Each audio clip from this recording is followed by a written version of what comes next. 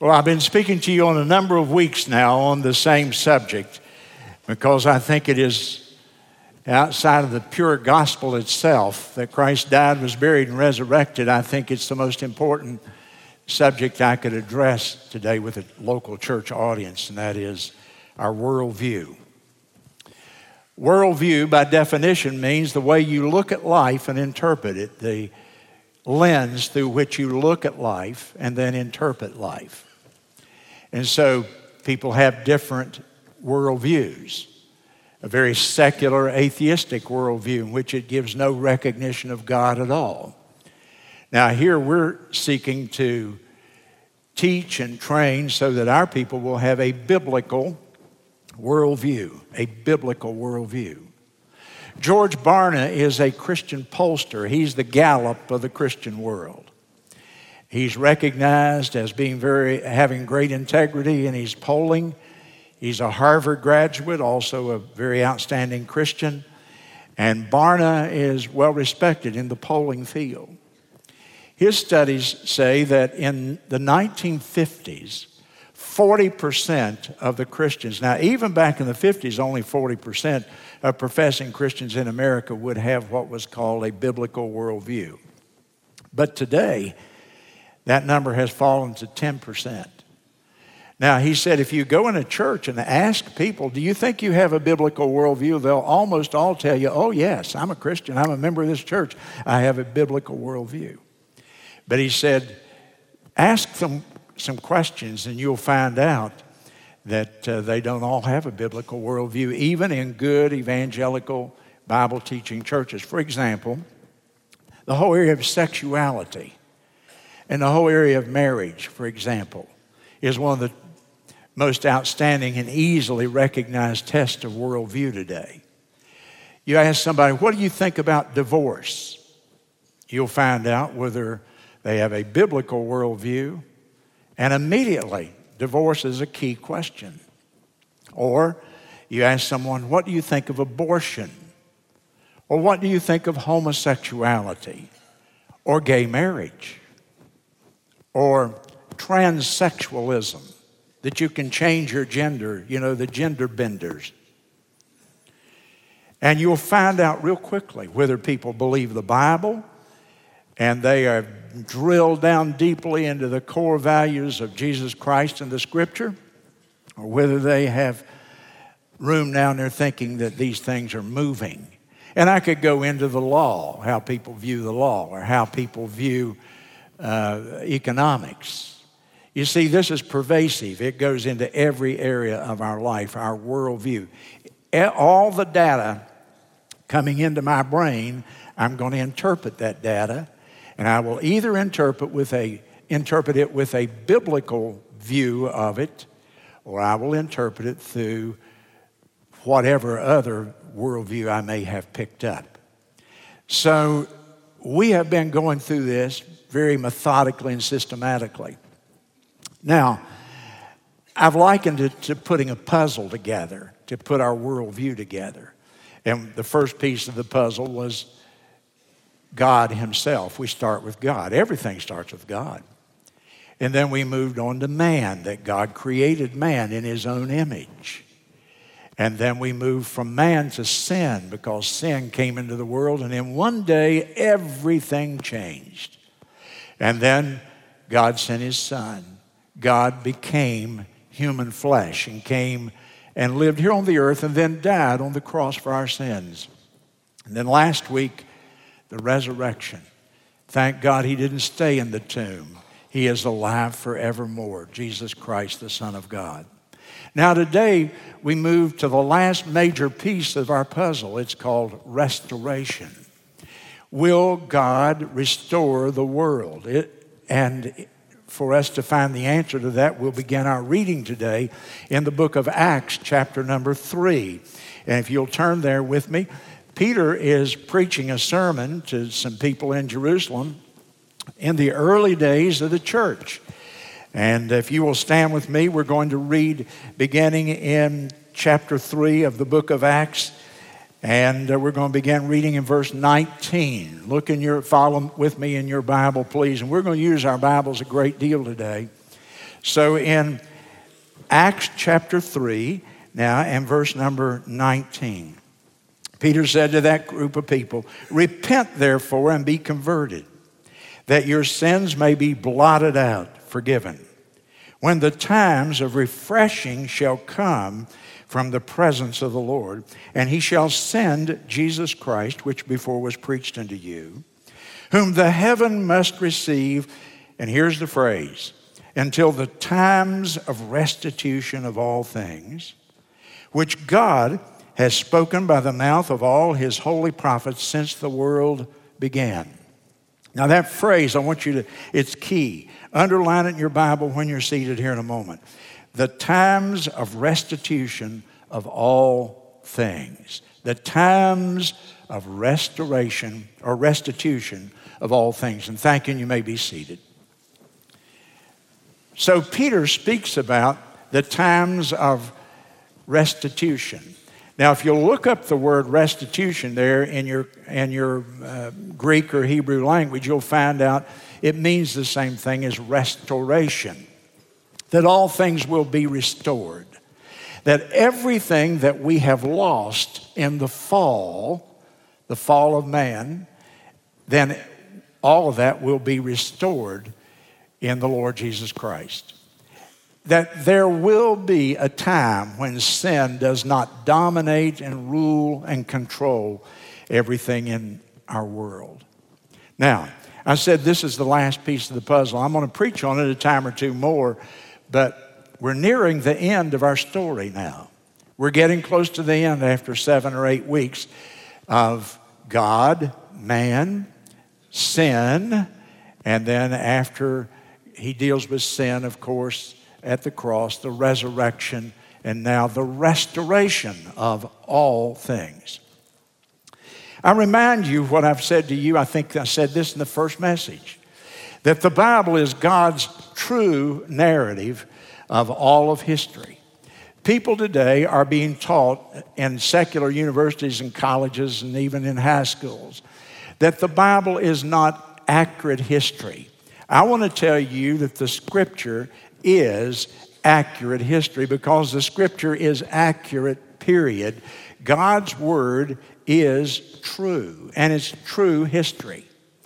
And as you read those early chapters of Genesis, you find out it makes such a logical presentation.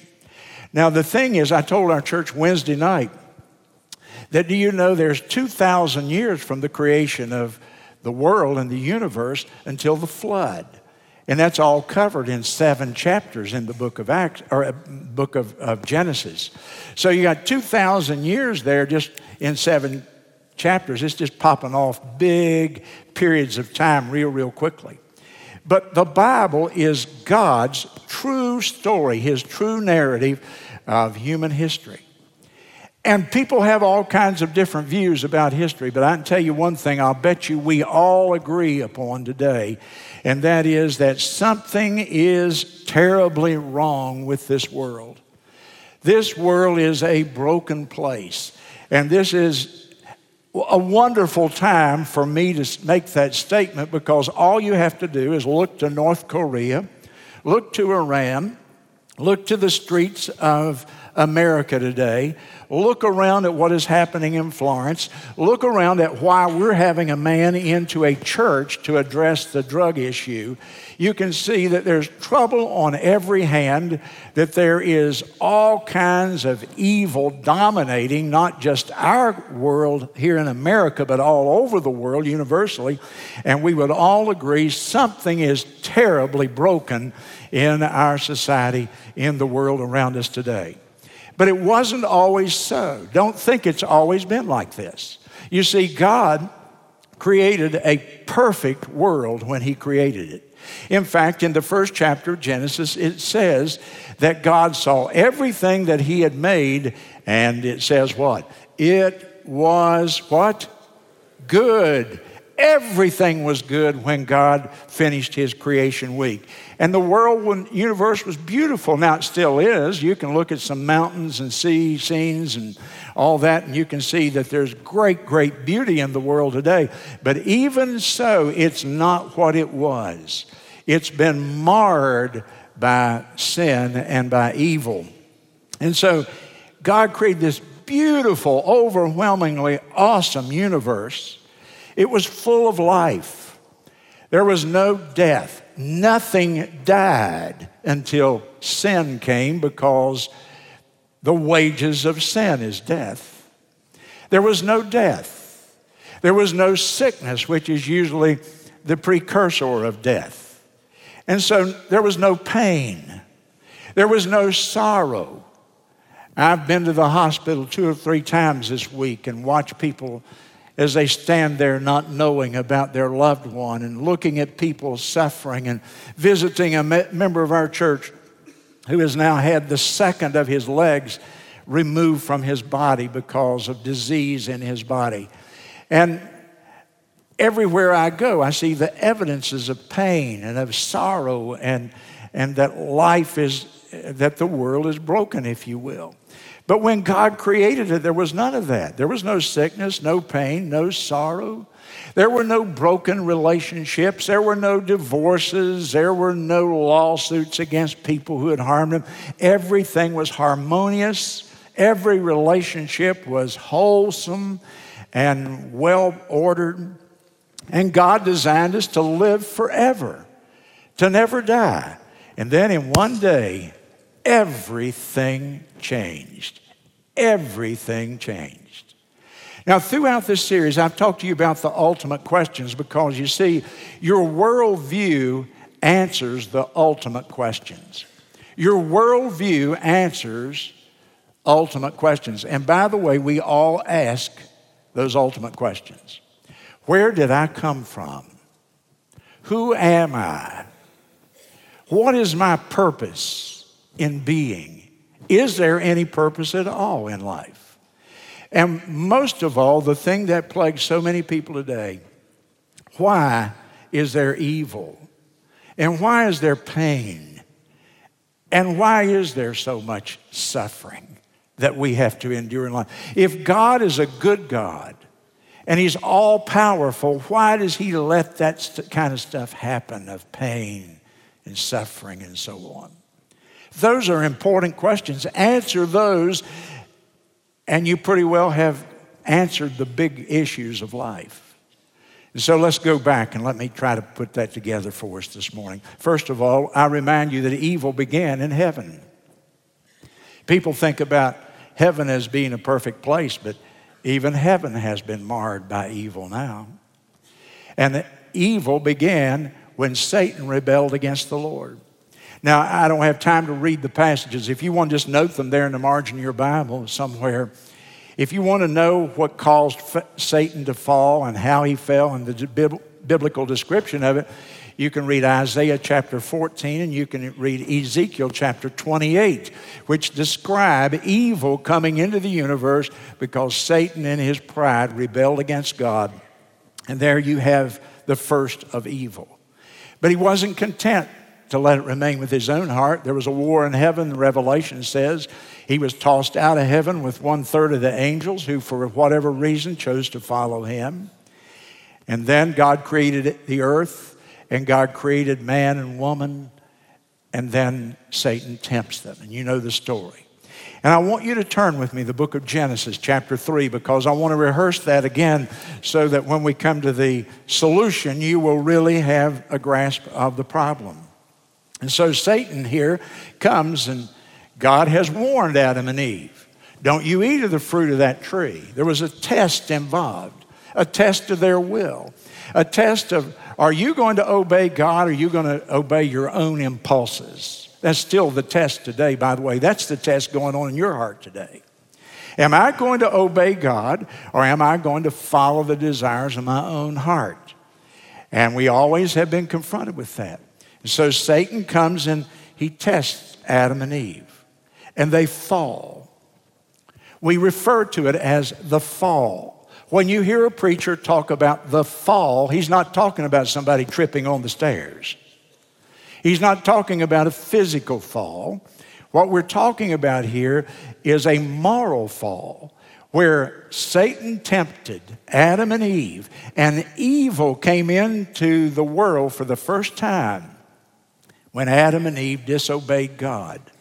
What is sin? It's disobedience to God. What is evil? Evil is always defined as disobedience to God. And so evil entered the universe that day in the temptation. You see, people say to me, well, why did God even let that happen? Well, because God wanted people to love him freely.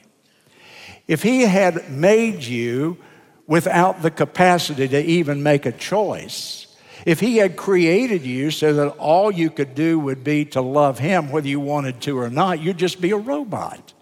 You would be an automaton. You would be a computer. You would have no will, no choice of your own. I was made to love God. That's not love. Love, by definition, has to have a choice to do the opposite.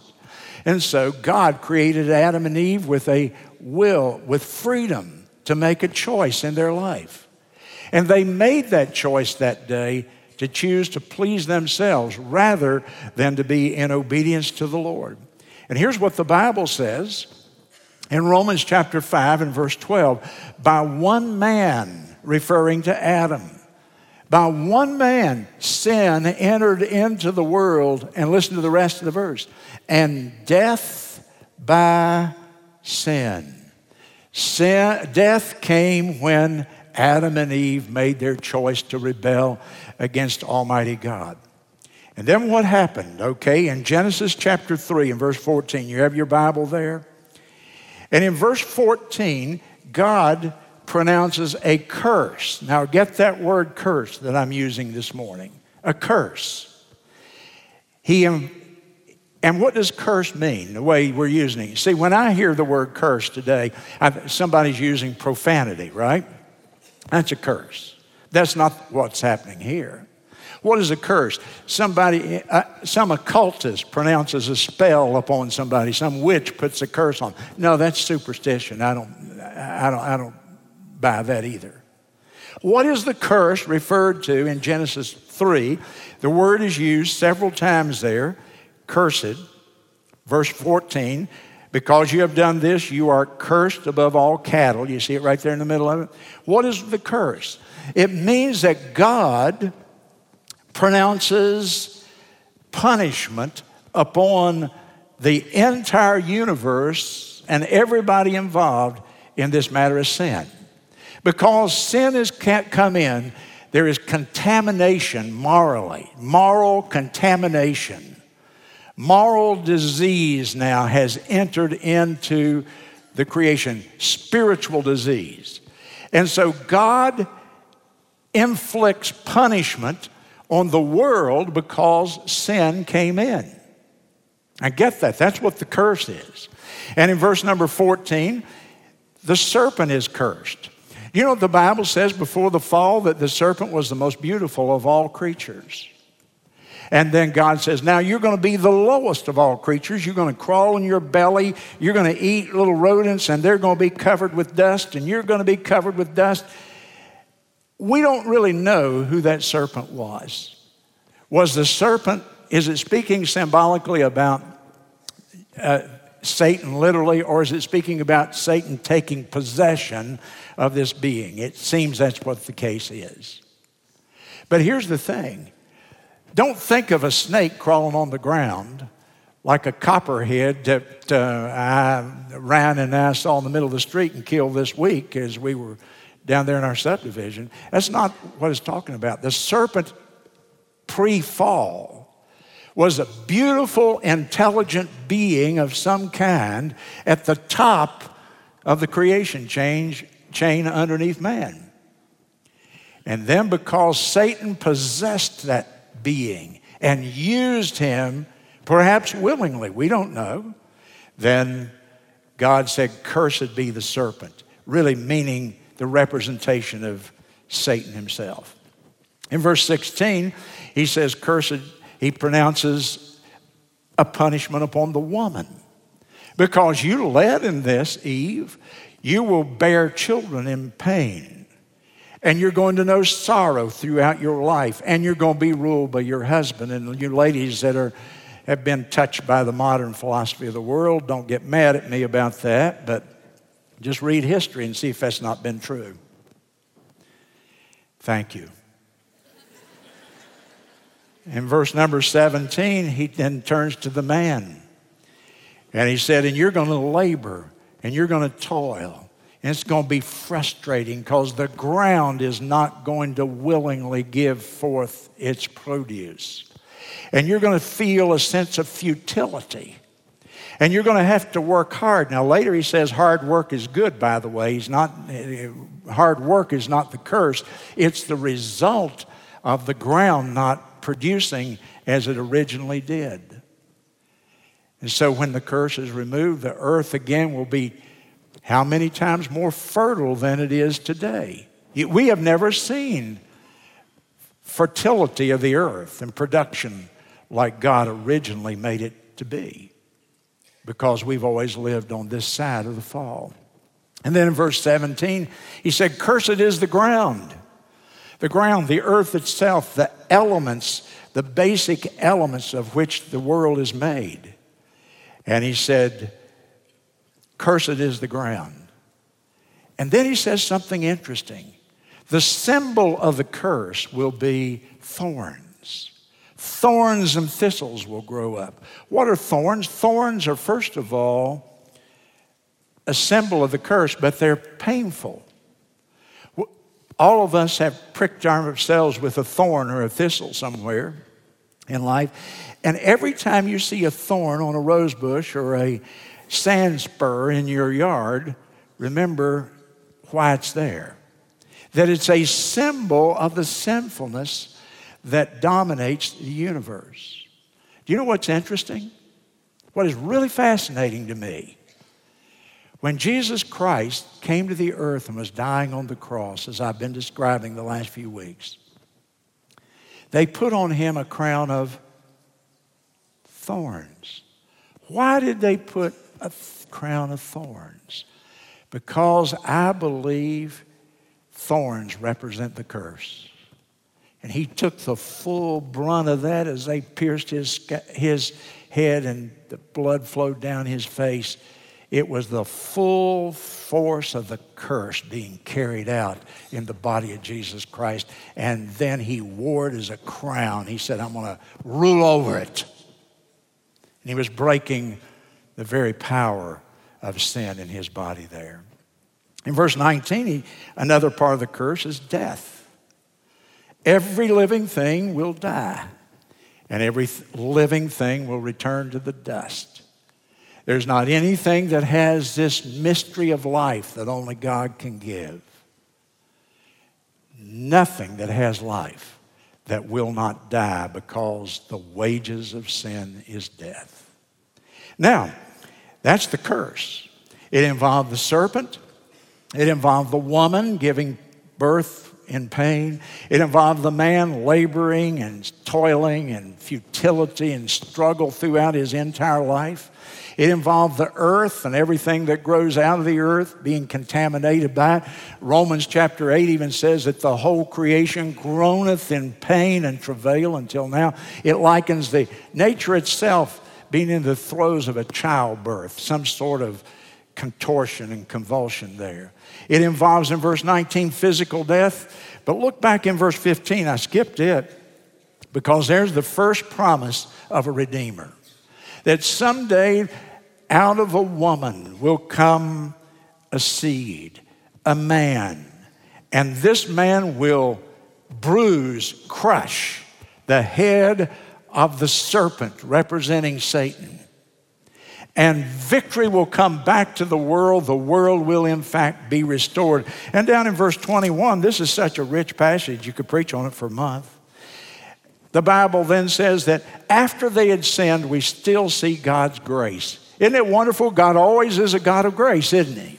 Even in the midst of the curse and the punishment upon sin, God comes and shows grace to them. And what does he do? He kills a couple of animals and he takes their blood and he covers their sins.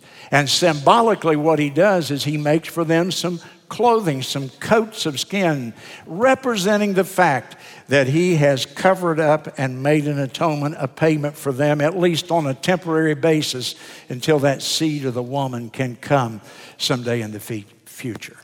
This is the curse. The ultimate question is, why is there so much evil and pain and suffering in the world? Right there it is. It's sin. We invited it in. And every one of us, being the descendants of Adam and Eve, carry within our body and in our genetic system, in our chromosomes, we carry that tendency, that propensity to sin. We don't have to sin, but we choose to sin. We do sin. Somebody said to me one time, well, preacher, I don't think it's fair that I have to die for Adam's sin. And I said, don't worry about it. You don't. You have to die for your sin. All Adam did was give you the propensity. He just helped you, pointing you in the right direction. But you're not dying for Adam's sin. You're dying for your sin, friend. No. Get it? You have to think this through, you see. Now, the thing is, the world, that causes people a world of problems. Do you know, I read the other day that most atheists reject their belief in God because of some deep pain or hurt in their life. I know a guy that grew up in this church, and he was a professed believer in Jesus Christ until his mother died prematurely while he was a very young man. Today, he claims to not know if there's a God or not. Do you understand, though, ladies and gentlemen? That's no reason to deny the existence of God because of your own pain. There are people sitting in this building today suffering tremendous pain. It should turn you to the Lord, not away from the Lord. But you see, this is not the problem for a Christian that it is for other people, because we have an explanation for evil. If you ask an atheist or an agnostic, he says, why is there pain and suffering and evil? Well, he doesn't know. There's no way he can ever come to an answer of that question. But you and I can answer it, because the God who wrote the Bible, who gave us his infallible word, that God says, your pain and your suffering, whether it be to you personally in your body, or whether it be a madman threatening to nuke us from North Korea, whatever it may be, the root of it all is the same thing. It's evil, it's sin. It's rebellion against the God who made us. Remember, though, that evil was not a part of the story originally. It was not a part of God's plan. It was a choice that man made to rebel against God. Evil was introduced not when God created the heaven and the earth, but when man chose to go his own way. So now, having said all that, I must hurry. Let's talk about the restoration of all things. We have an explanation for sin and for evil and for suffering that no other worldview offers. Now let's talk about how it will be restored. Because you see, people have always dreamed of a better world, haven't they? You've probably dreamed and wished for a world where there was no war and there was no hatred and there was no severe illnesses and there were no handicapped children and there were no murders and there were no drug addicts and 1,000 other things that we all face. No poverty, no ignorance. We've all dreamed of that world without pain and violence and evil in it. It goes all the way back to the ancient days. Aristotle wrote about utopia, a perfect world, but he didn't have an answer for it. Plato wrote a book called The Republic, how to set up a government that would create a perfect society, but it hasn't worked. Cicero, the Roman, wrote about a better world. Plutarch, the Roman philosopher, wrote about a better world. And 1,000 other writers and poets have written about it.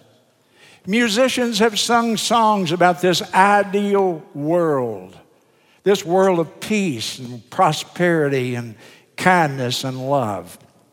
Kings and parliaments and senates and legislators have tried to create an ideal society by passing legislation, but in not one case have they been able to create that new world. It's been interesting to me in my studies in my life to read about Karl Marx, the founder of socialism and communism. And Marx must have had some sort of a Christian influence in his life at some point, because sitting alone in that British library studying and coming up with that most evil of all systems, communism, he wrote that we, through communism, through the common ownership of property, the ultimate form of socialism, we will create, this was Marx's term, quote, a new man.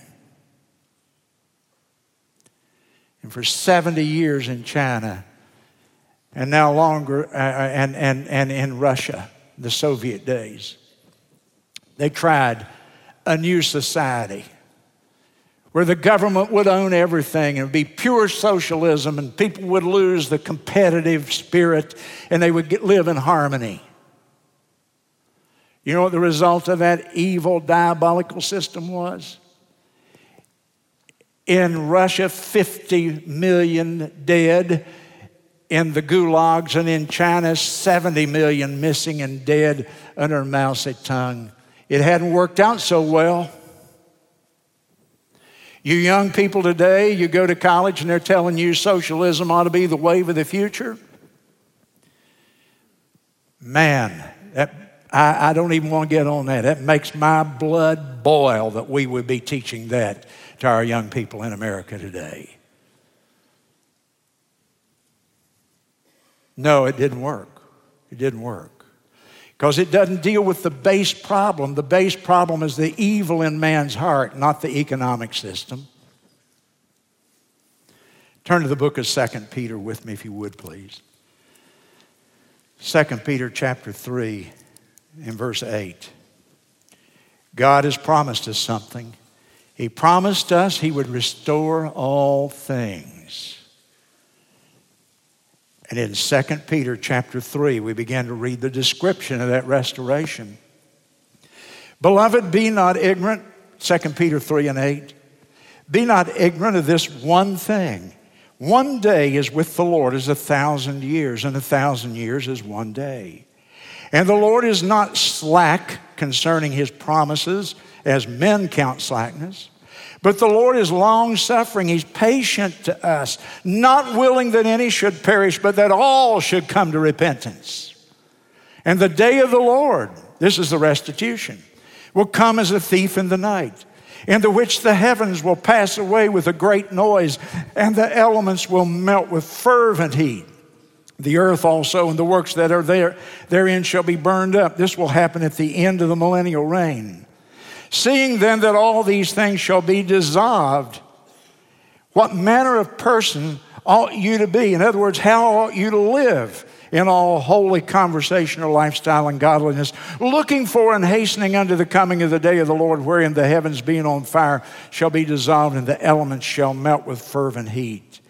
Nevertheless, we, according to His promise, see there He says it's a promise, we look for a new heaven and a new earth wherein will dwell righteousness, not pain and war and strife and hatred.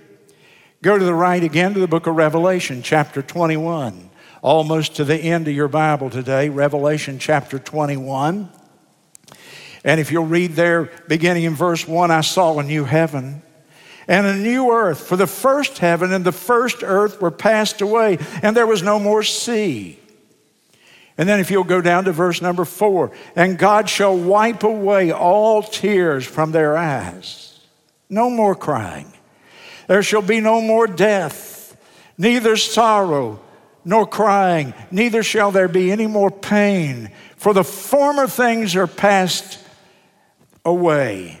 And He that sat upon the throne, the Lord Jesus said, Behold, I make all things new. restoration. And he said to me, write, for these words are true and they're faithful.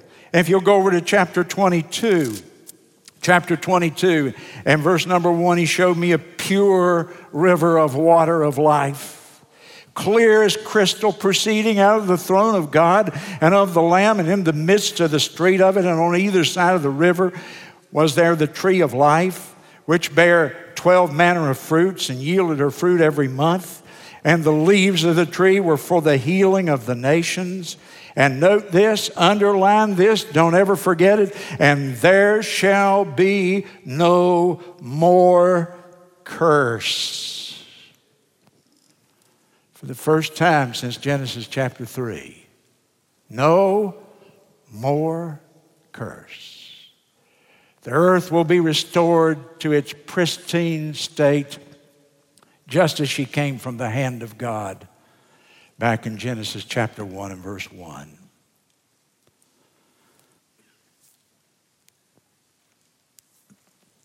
Let me remind you, though, that that process has already begun.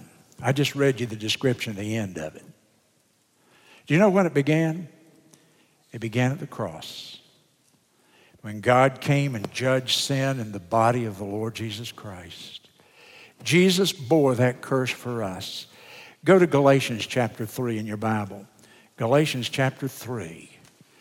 And in verse number 13, you'll find a wonderful, wonderful verse. I hate to take the time to turn there, but I want you to be able to see this and mark it in your Bible. Christ at the cross redeemed us from the curse of the law, being made a curse for us. For it's written, cursed is everyone that hangeth on a tree. And he took that crown of thorns, the very symbol of pain and suffering and of the curse, and he wore it. And the blood coursed down and was shed for Bill Monroe and your sin. And he was made a curse. He bore the ultimate punishment of Almighty God in his body. The Lamb of God that takes away the sin of the world hung there for us. Restoration began at the cross and has continued to this day. Someday it will be complete. Now, ever since Genesis chapter 3 in that fall, we've been in a war. And most of you, honestly, I don't think you believe this. You are in a spiritual war where the same devil that slithered up and tempted Adam and Eve that day is after your mind. And the Bible says your mind is the target. Your mind is the target. It's your thinking that he's after influencing. Somebody goes out and gets drunk. That wasn't the devil. That was your flesh. The devil is dealing with bigger things than whether or not you get drunk or not. That's not even on his list. He's after your brain, your mind, your thinking process. Because as a man thinks, so is he. Right? Is that what it says? So he's not dealing with small potatoes. I look after a woman and I lust after her body. That didn't come from the devil. That's my flesh. It's out of control. He's after my mind. And what does he want? He wants me to focus on pleasing Bill Monroe and living the life the way I want it, not the way that God said for it to be lived. That's the battle. And every battle has its casualties. And Satan picks off our own people. And we see casualties among our own flock here because they don't have the biblical worldview. But in spite of that, the earth's golden age is coming. The war will come to an end. Every sin is going to be punished. I'll talk to you about that next week. Every wound will be mended. Every tear will be wiped away. Every wrong will be righted in the times of restitution. But if you're like me, and I sometimes think this, God, why don't you do something? Why don't you do something, Lord? Go to 2 Peter chapter 3 and verse 8 again. You were just there, but turn back if we went to Galatians. God, why don't you do something about all this pain and suffering and evil that's going on and conflict in the world? Well, do you know what 2 Peter 3:8 says? And hear me well. God is doing something. It's not God is sitting passively in heaven and nothing is happening. God is in action every day. You know what God is doing right now according to 2 Peter 3:8? He's not slack concerning his promises. He's extending mercy. He's extending his grace. He's giving people a chance. It is not his will that anyone perish. And so God waits. Don't you misperceive his waiting as being passivity. It is because God knows there are multitudes out there in the world. He is giving that rebellious world an opportunity to repent. He's not in a hurry because he doesn't measure time like us. A day is like 1,000 years, and 1,000 years is as a day. And what seems like waiting and delay to us is God extending mercy and grace, which answers another one of our ultimate purposes. What's our purpose here? Our ultimate questions, rather. What's our purpose? Our purpose is he gave us a command, and that we would build our lives around getting that gospel and that salvation message to every creature on this earth. And to be lights, to live in a way that people out in the world will see the gospel lived out in our lives, and they'll be drawn to worship the one true God. And not everybody will seek his mercy. Millions will reject it, but some will. My question to you is, have you sincerely sought God's mercy today? Are you under the blood? Hearkening back to the book of Genesis, where God took the blood of those animals and temporarily made payment for the sins of Adam and Eve until Christ could come. Are you trusting only and solely in the blood of Christ? Are you under his mercy and in his grace? And if you are you doing your best to get this message out in our society that is so dark and steeped in sin today? Our heads are bowed and our eyes are closed.